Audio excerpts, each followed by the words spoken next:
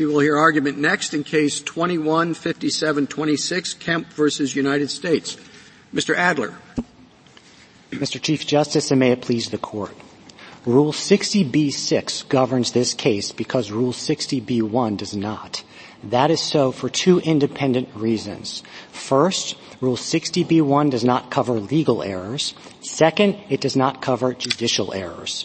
It does not cover legal errors because the word mistake means mistake of fact. B-1 copied 17 state laws, and they overwhelmingly excluded legal errors. That makes perfect sense in this context. The three words accompanying mistake are all terms of art describing factual mishaps. 60A uses the word mistake to mean mistake of fact. And 60B 1 through 3 have a 1-year deadline precisely because they are factual defects. Meanwhile, B 4 through 6 do not have such a deadline, and we already know that they cover legal errors. If B1 covered legal errors as well, that would contravene the structure of the rule. B1 does not cover judicial errors either. Those errors should be corrected under Rule 59E or on appeal, which have strict deadlines. Where a party fails to do so, where a party fails to do so, they should pay the price by having to show extraordinary circumstances under B6. B1, however, requires no heightened showing at all. So if B1 covered judicial errors, people could use B1 to get around the deadlines, and that regime is not sound. Neither is the government's definition of mistake. Originally, the government said that mistake meant any and all errors.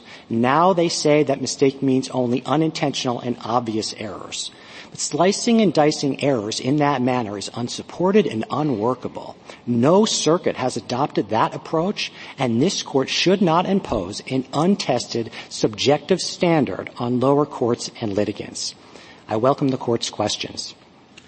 Mr. Adler, are you conceding that that the plain meaning of the word mistake doesn't work for you? Justice Thomas, it depends what you mean by the plain meaning of the word mistake. If you mean any... Well, the judge made a mistake here. Sure, Your Honor, but it can't mean that in this context, and I'd like to give 3 reasons why, based on the text, structure, and precedent. Starting with precedent, this Court has about a handful of cases analyzing legal errors under B6. If B1 included all legal errors, that would conflict with the B6 precedents because those two subdivisions are mutually exclusive. Relatedly, as to the structure, if B4 through 6 already cover legal errors, and so that would mean that any errors under those subdivisions would simultaneously be covered under B1. That would create substantial redundancy within the rule. And thirdly, it would create troubling implications for Rule 60A. If mistake meant any and all legal errors, then that would mean legal errors arising from oversight or omission would be covered by 60A, and that would eviscerate finality because 60A has no deadline at all, and judges could come in decades later and start correcting legal errors. They can do it sua sponte and without notice to the party. So it cannot mean any and all errors. That is why the government has expressly disavowed that position on page 15 of its brief in this case. The problem is the government's position is no better. They have some of the exact same problems here, but you've added on top of it major workability problems as well with this unintentional and obvious limitation. Those words are just entirely subjective, and how is a litigant supposed to know whether the judge's error was intentional or not? Is the government suggesting we put them on the stand? That would be a fraught enterprise. And as for obvious, that also is inherently subjective. What's obvious to the litigant may not be obvious to the judge, and people need to know what subdivision applies on the front end because we have to know if there's a 1-year deadline or if they have to make a heightened showing like extraordinary circumstances. And so our position is really the only viable position here, and our position reads the rules as a coherent whole. It respects precedent, and it's entirely workable. If you take B1 off the table for legal errors, then there's just no question where they go. They all go in B6. But you have the difficulty of distinguishing between fact and law, and then you also have the difficulty in identifying whose error was it. I mean, I think the government makes a good point that it can be difficult to figure out out if a legal error was by the litigant or by the court. Here you could say, well, the lawyer failed to point out that the cert deadline ran differently when his co-defendants had sought cert. The lawyer made a mistake, and then the judge didn't catch it and find that authority on his own. So is it really as clear as you say? And plus, I'll just throw out for good measure, too, that when you point out that the other provisions in 60B are also referencing legal errors, and so there would be a lack of clarity about whether they fell, where they fell, the specific controls the general, right? And those are all specific kinds of errors, void, et cetera. So could you address that? Sure. So I guess I'll start with the second part of that first. The only other rules that we know, putting aside B1, that cover legal errors are B4 for void judgments and B5. Those are pretty narrow categories, and they're also mutually exclusive with B6. So if they don't fall in B4 and B5, we know they go in B6. If you open up B1, then we're going to have a lot of confusion about where they go. As for the first part of your question, the fact-law distinction is a very familiar distinction that courts around the country apply every day. We do it in standards of review, and we do this specific mistake of law, mistake of fact distinction all the time across various areas of the law. And most importantly, it's an objective distinction. We don't have to get into somebody's mind to know whether it's obvious or intentional or not. So while I grant you that there may be some hard cases on the margins about fact law, as a whole, it's going to be much easier and much more workable than the government standard. We apply clear error standards in courts every day, too. For findings of fact, correct. And so that's what I mean when appellate courts. Well, for forfeited, in cases of forfeiture, too, right? So plain error, sure. So that analogy I don't think quite holds up here because that's an appellate court doing it after the fact and looking at the state of the law at the time and the record. And here, we really should be looking at this from the perspective of the litigant because it's the litigant that has to know what subdivision to file the motion under. And so we need an objective distinction here. Fact law is an easy one.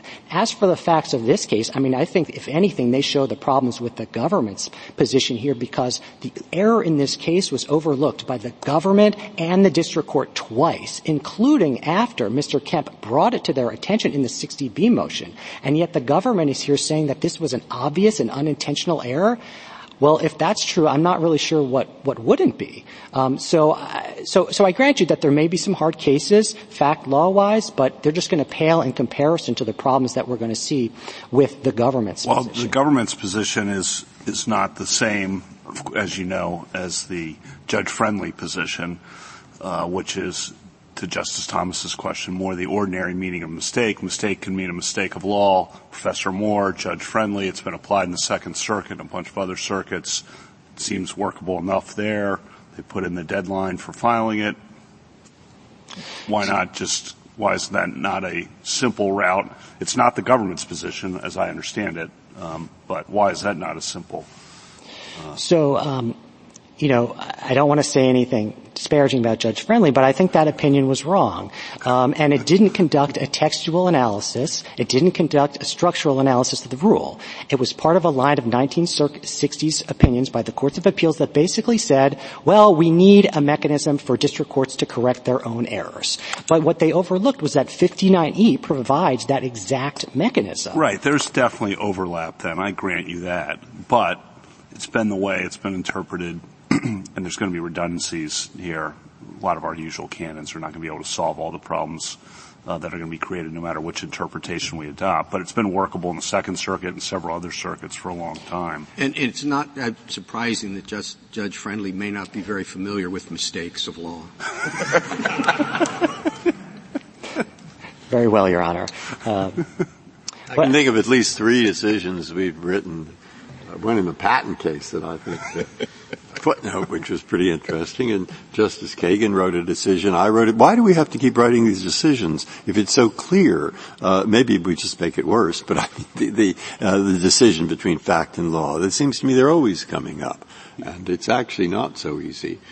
Sometimes it is. And then the argument the other way would be we're going to have that problem. And, I'm sitting there as a trial judge and I actually got confused between shifting and springing uses. And at the end of the case, I think, oh my God, I should have said shifting use. It was not a shifting use, it was a springing use. Oh my goodness. And I can't say it's major, but I'd like to correct it right now. All right? Matter of law. So what they're saying, look, the judges do make mistakes. Give them a quick chance to do it, even if it's one of law. Call it to their attention. 6 of one, half a dozen of the other, because we have problems both ways. Justice Breyer, the judges have that authority under Rule 59E. That's what Rule 59E is for. But they might not know it until actually 3 months later, because they do not read every night the shifting, springing use section of the American Law of Property, and then they realize. Well, and let me just add one thing to Justice Breyer's hypothetical. Let's say that the shifting, springing thing comes to light after the Rule 59 deadline has passed. What's the extraordinary circumstance that justifies fixing it? I mean, maybe just a regular old error, and we'd like to fix it without having to show a heightened standard. Well, I really think the onus is going to be on the parties there to file the motion under 59E or to file an appeal. That's how legal errors get corrected in our system. And our position respects those primary mechanisms for doing that and their deadlines. If you miss those deadlines, if you miss the 59E deadline, if you miss the appeal deadline, then you've got to show extraordinary circumstances. Otherwise, those deadlines really don't mean anything. What about I don't want to interrupt. You have more? Yeah, please, Your Honor. What about the 60B1 that the courts have imposed a deadline, saying reasonable time means within 30 days or 60 days or what have you? Sure, Your Honor. So, number one, that solves that problem. Well, it doesn't solve the 59E problem because I agree. Total overlap. So you come in on day 50. You come in on day. Is there a problem from that? I mean, this is a Rules Committee question more than a judicial question. But I'll just ask you: is there a real world problem from the Second Circuit's approach with the overlap plus the time limit on filing the 60B1? So I just think it doesn't make sense of the rules as a whole, because first of all, now that the 59E deadline is 28 days and most appeals the deadline is 30 days, it's not really accomplishing anything. It's a weird 2-day. Yeah, it's not doing anything. So the other thing is that, it just doesn't make sense to have a non-extendable 28-day deadline for 59E if you can just come in on day 29 using another rule to do the exact same thing. That's just not a coherent system. That's not reading the rules in harmony. Counsel, the rules are in harmony because it's not that you have a year to bring a 60B1 motion. You have to bring it within a reasonable time up to 1 year. And so if you could have brought it under 59E, a court is going to ask, or on a direct appeal, a court is going to ask, bringing it after that time passed, is there a reason for that? If there's not a reason for that, here the reason would be my attorney, the government, the court, we're all incompetent, and I'm the only one who did it, and I'm pro se and didn't have time. I believe most judges would say, you're right. I made a mistake and grant it to you. But I want to go to the more important question. The circuits are all over the place. Only the 5th and 10th go the government's way with an obvious legal error. As Justice Kavanaugh pointed out, the 2nd, 6th, 7th, and 11th call it any legal error. I'm really not sure what the difference means or why. What I am concerned about is those circuits that permit 60B6 motions when there's been a change in law or an intervening change in the law that renders the initial judgment based on overruled or changed laws. We've even done it in Buck under 60B6. How do we write this opinion to avoid barring that? Meaning do we have to write it the 2nd, 6th, 7th, and 11th way or the 5th and 10th way? But how do we avoid opining on that inadvertently?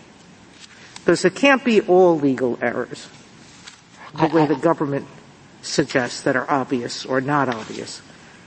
So how do we write this? I know we're asking you to rule against yourself, but I think it's important to Well, that's what I was going to say. I was going to say that I think that's a question for the government, because the whole reason they've come up, I think, with this unintentional and obvious definition is to get around as many of this Court's B6 precedents as they can, which concern subsequent changes in the law. There's at least four. But that's logical, isn't it? You can't anticipate subsequent changes in law, and that's what 6B6 is about. So I'm asking you to take a position contrary to your interests, but to say something that makes sense. So how do we write it? I think the only way to write it is based on the government's definition of unintentional and obvious is what mistake means, and I don't see how the Court can write that opinion without throwing the lower courts and litigants into complete chaos. While the Fifth and Tenth Circuits have this obvious limitation, no circuit has this intentional limitation. And that's the really big problem here. And in addition to the administrability problems, it's contrary to this Court's decision in Liljeburg, which was a classic unintentional oversight, yet this Court analyzed it under B6, and it would also render language in 60A superfluous. If mistake by definition included unintentional oversights, then the oversight or omission language in 60A would be unnecessary. So I think that's the only way to write the opinion, to preserve those other 60B cases, but I don't think it's a viable option for the Court here.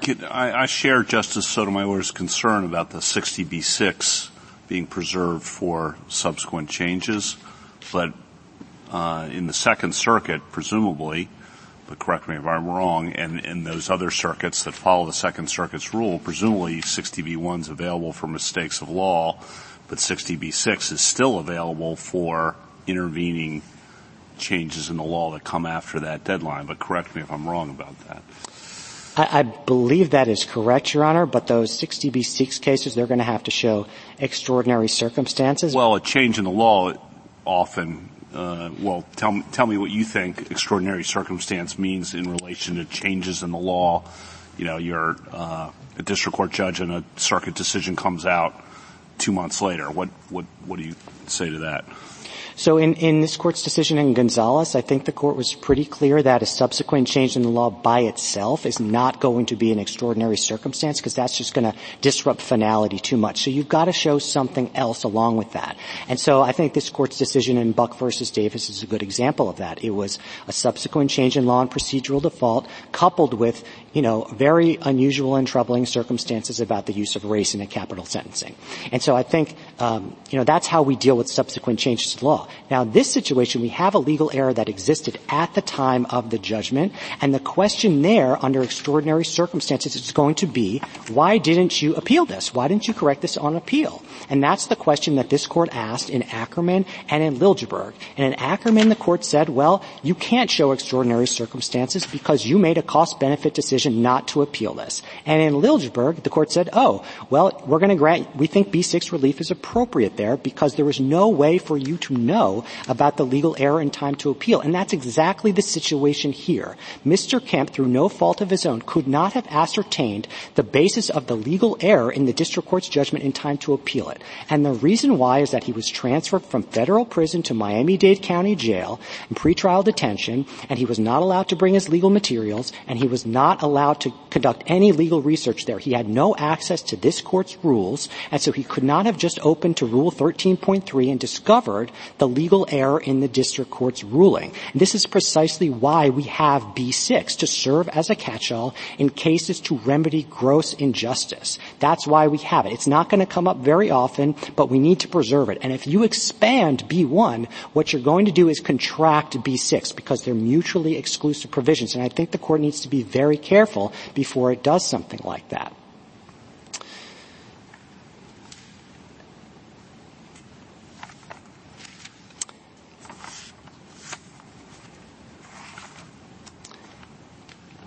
You can proceed with your argument. Thank you, Your Honor. I'm trying to think about where to go from here.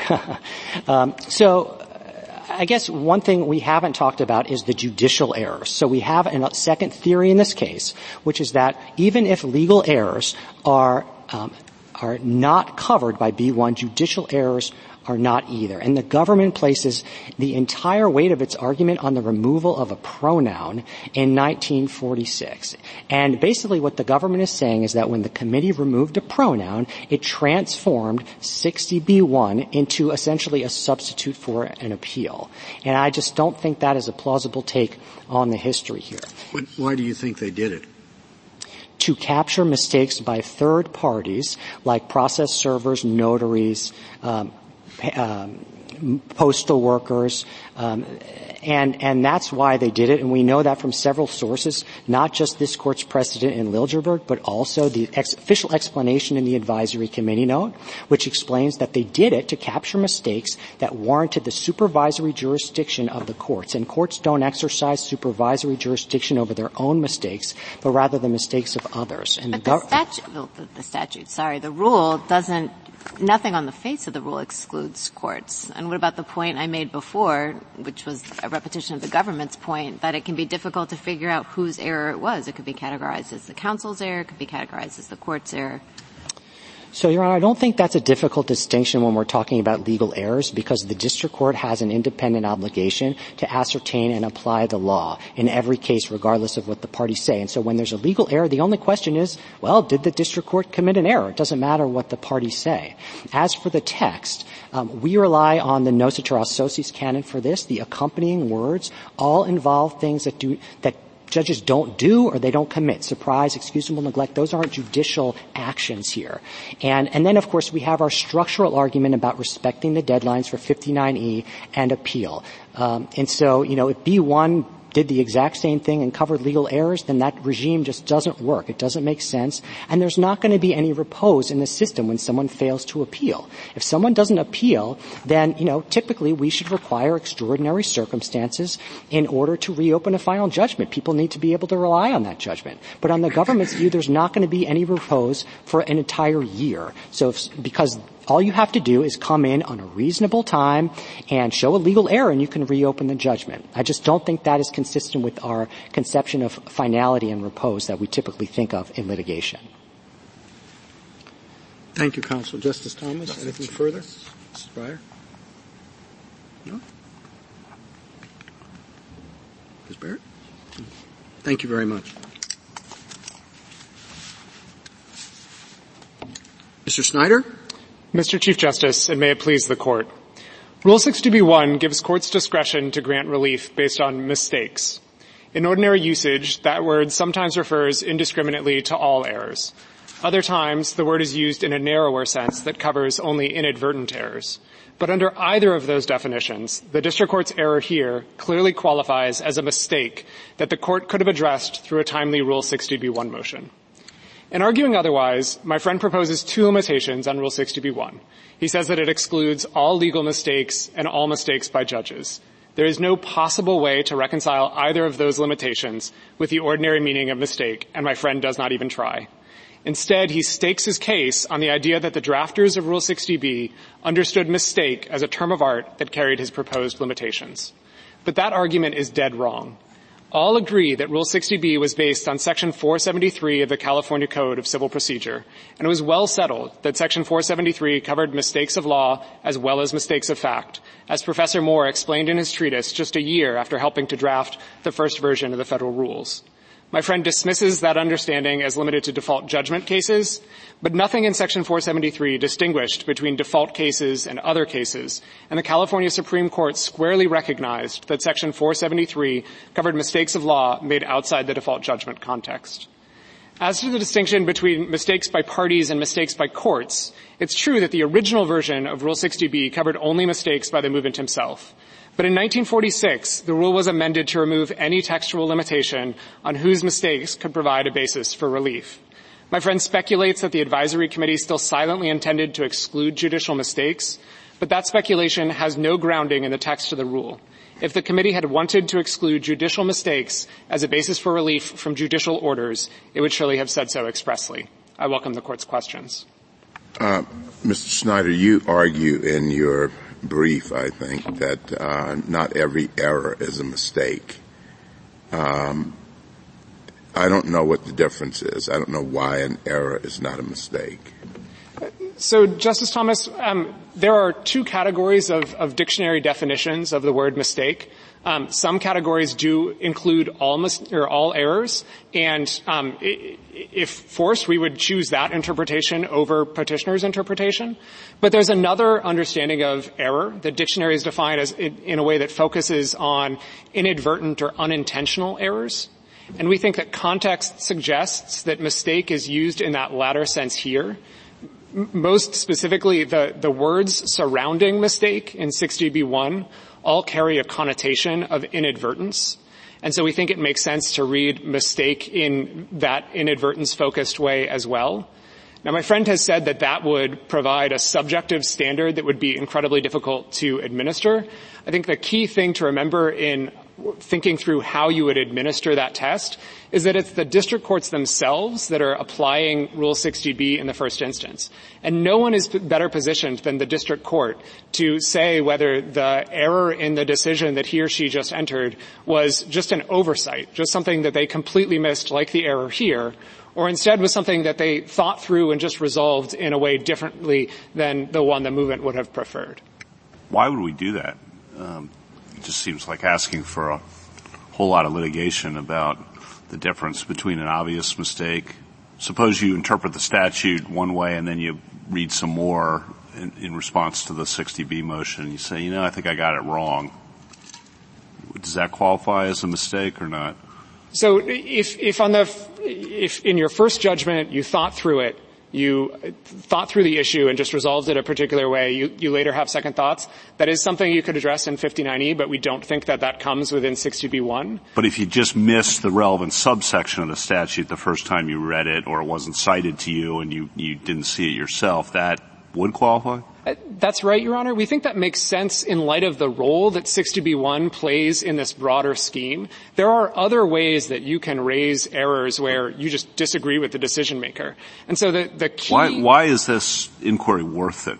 I guess as opposed to the Second Circuit and other circuit approach. I just don't understand this collateral inquiry into, it wasn't inadvertent, it was... why not just say mistakes are mistakes, as Justice Thomas indicated, and what problems are created? You changed your position from shifted a little bit your position from the BIO to the brief here. Why? And So I don't think we understood ourselves to be changing our position at all. If you look at page 12 of our op, which is where my friend focuses, our argument was just that the error here is a mistake under any conceivable understanding of that word.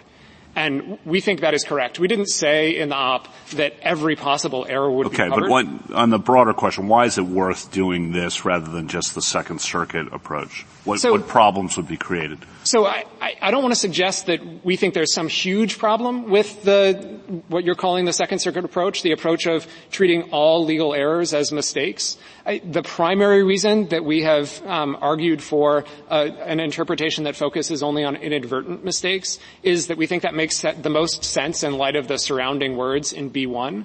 There's also, to some extent, the concern that Justice Sotomayor was identifying about instances in which a decision is correct as a matter of law when it's entered, and then some subsequent decision comes along from a higher court and results in a change in the law that we don't think it's appropriate in that circumstance to say that the original decision was a mistake.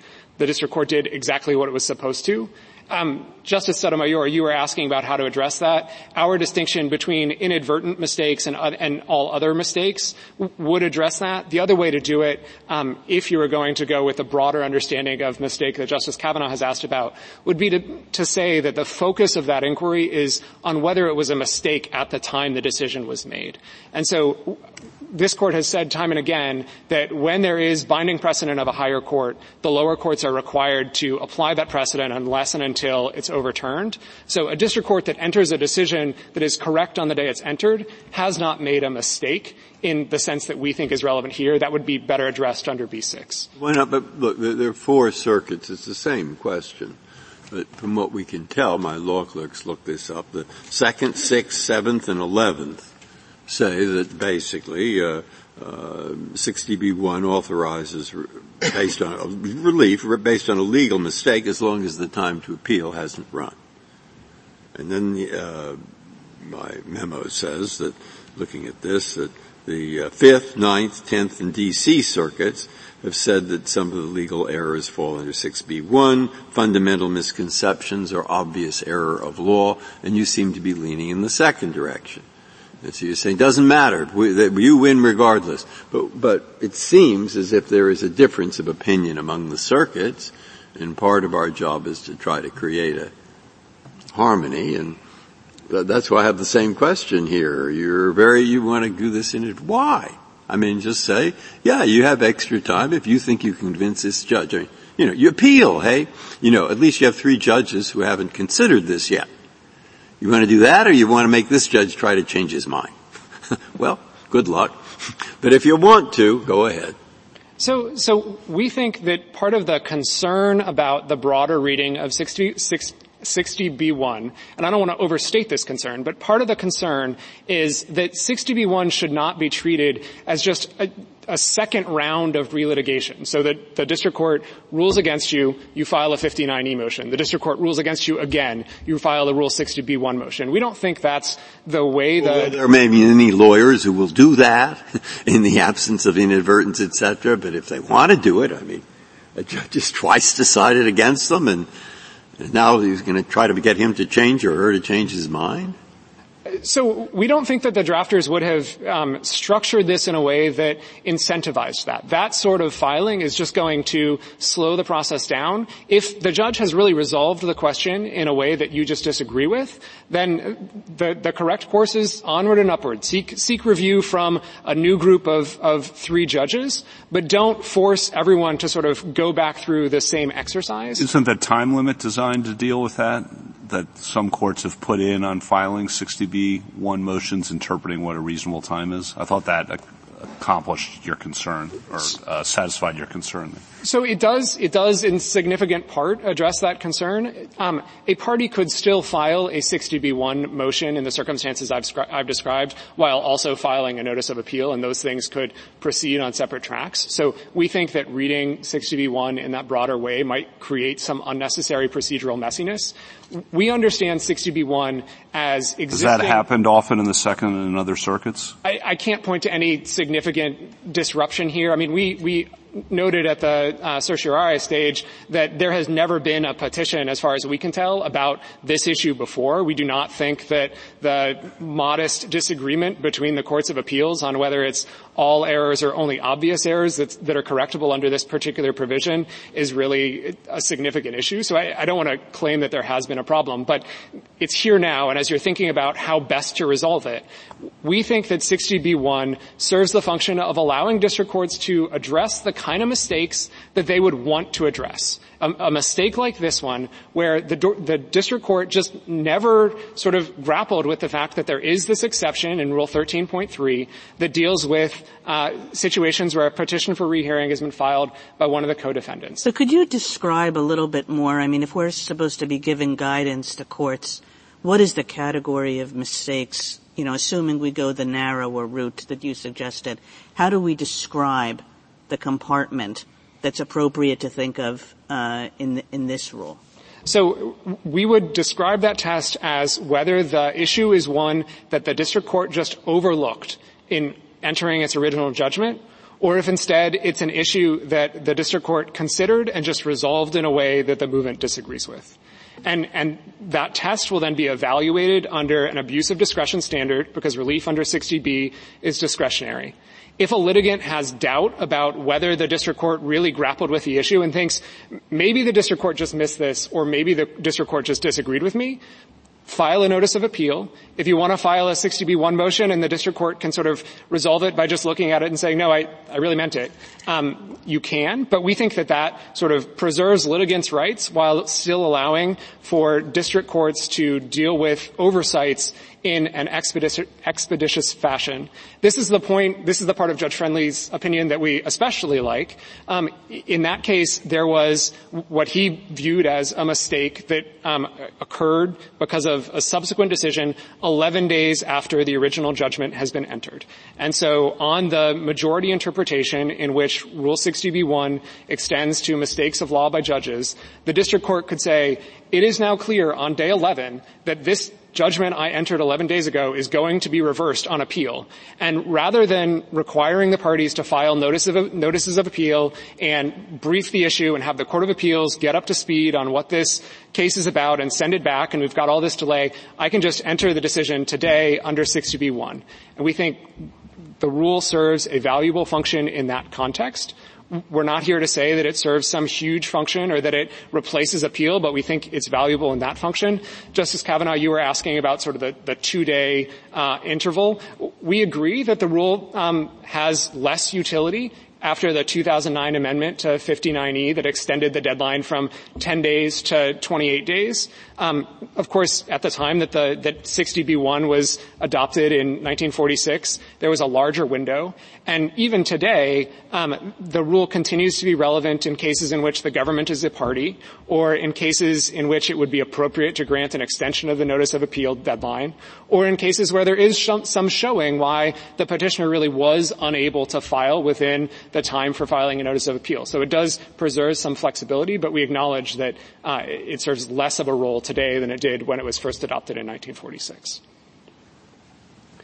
I'd like to turn briefly, if I could, this didn't really come up in the opening part of the argument, but to the state law decisions that petitioner relies on as the only possible way of reconciling his rule or his interpretation with the text of Rule 60b-1. So he has a lot of structural arguments, but I don't think those arguments, I'm happy to address them, but I don't think they even get him anywhere unless he has some account of how mistake can possibly exclude mistakes of law and mistakes by judges. Justice Thomas, I think he acknowledged that his interpretation is not a plain meaning interpretation.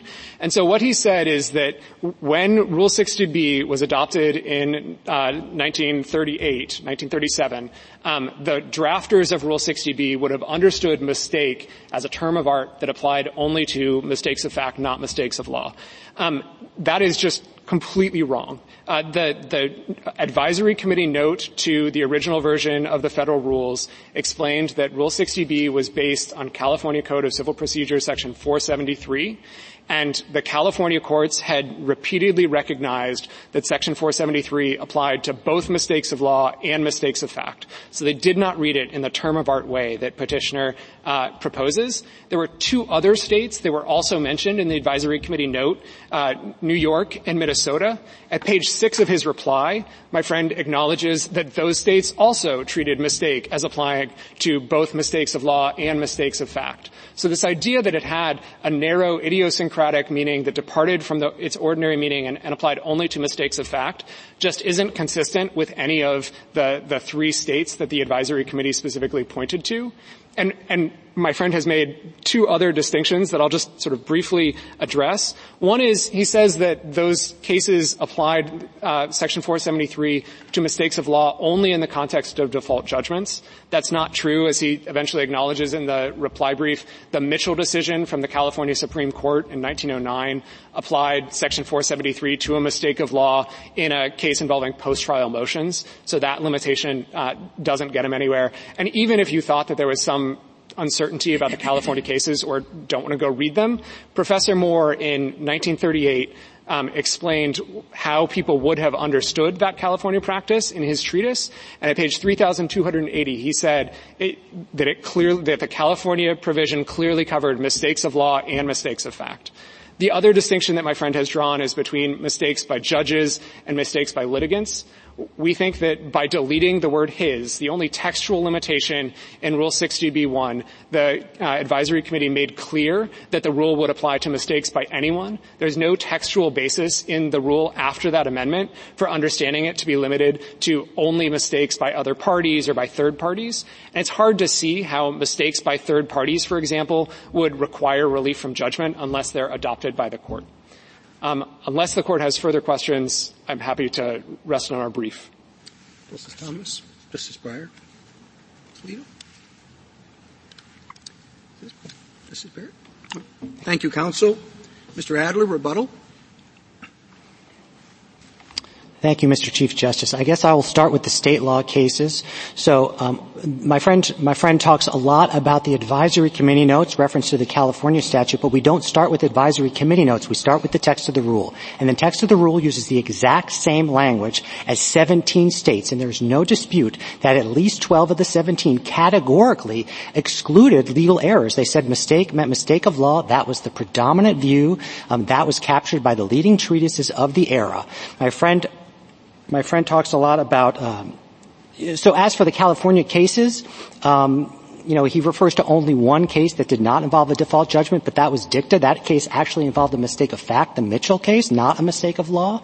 And the main point on the California cases is they had the general rule that we are saying that mistake means mistake of fact, not law. The only exception was limited to default judgments based on a liberal policy in California favoring resolution on the merits. So it's a limited exception in a minority of the states where we have the predominant view. In all of the other states, categorically saying mistake means mistake of fact. That is the meaning that got picked up in the text of the rule. That's the old soil that got carried forward. As for the Professor Moore treatise in 1938, my friend referred to page 3280, characterizing the California cases. The footnote there, footnote 28, refers only to the dicta in this Mitchell case, and all the others are default cases. That's it. So again, a very limited exception there. If you actually scroll back 7 pages earlier in the same treatise to page 3273, Professor Moore says that the Bill of Review for errors of law was not covered by the wording of 60B because it was limited to mistakes of fact. So we think that suggests that 60B did not incorporate the default cases from California, and at the very least,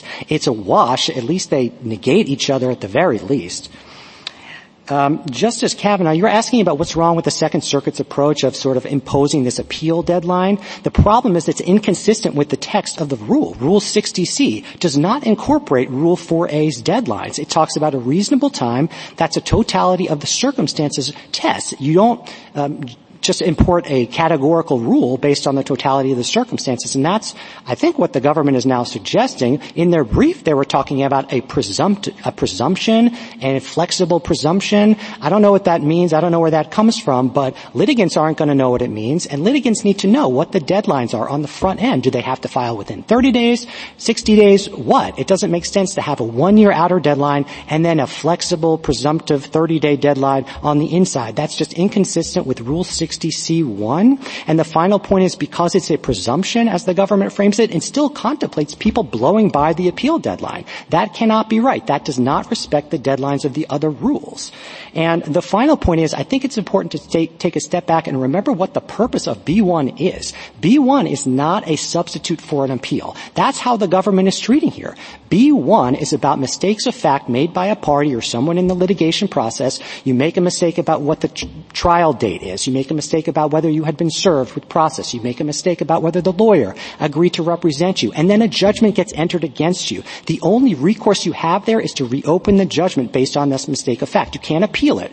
It's a fundamentally different situation where the judgment itself contains a legal error.